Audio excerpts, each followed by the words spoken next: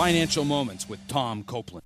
In doing estate planning, sometimes there are complicated circumstances. For example, one of your kids may squander money, another could be disabled and has significant financial needs, and another could be in full-time ministry.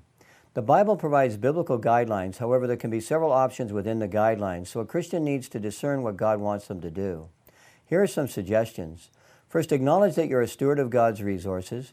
Pray and ask God for His wisdom and His specific direction as you review the scriptures that apply to estate planning, and obtain biblical counsel. Be careful of external pressure, including from your kids, and be sure to please God rather than men. Ensure that you have enough to live on for the rest of your life, and if yes, consider doing some more giving while you are living. Look for consistent direction from more than one source, scriptures, counsel, prayer, and God's peace, before you make a final decision. To learn more, check out CopelandFinancialMinistries.org.